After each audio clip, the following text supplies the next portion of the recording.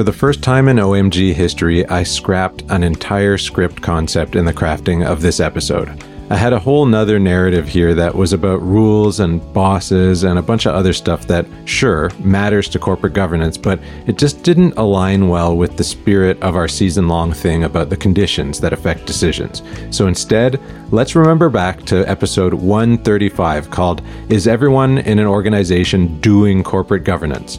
The argument I made there is basically that corporate governance is the sum total of all the decisions that happen anywhere in an organization, no matter who's making them. The decisions made on the front lines impact the decisions made at the top, and vice versa. Everyone is doing corporate governance. That means that good governance matters everywhere too.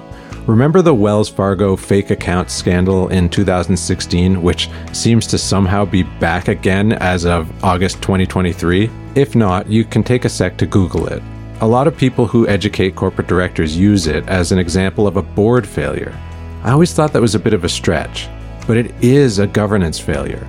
They failed to intentionally cultivate conditions for salespeople and their managers to make effective decisions. And I actually think it's a great exercise for boards and senior executives from their positions at the top of the hierarchy to wonder about their role in cultivating those conditions, and also wonder how the decisions by those throughout the corporate hierarchy might be affecting conditions in the boardroom.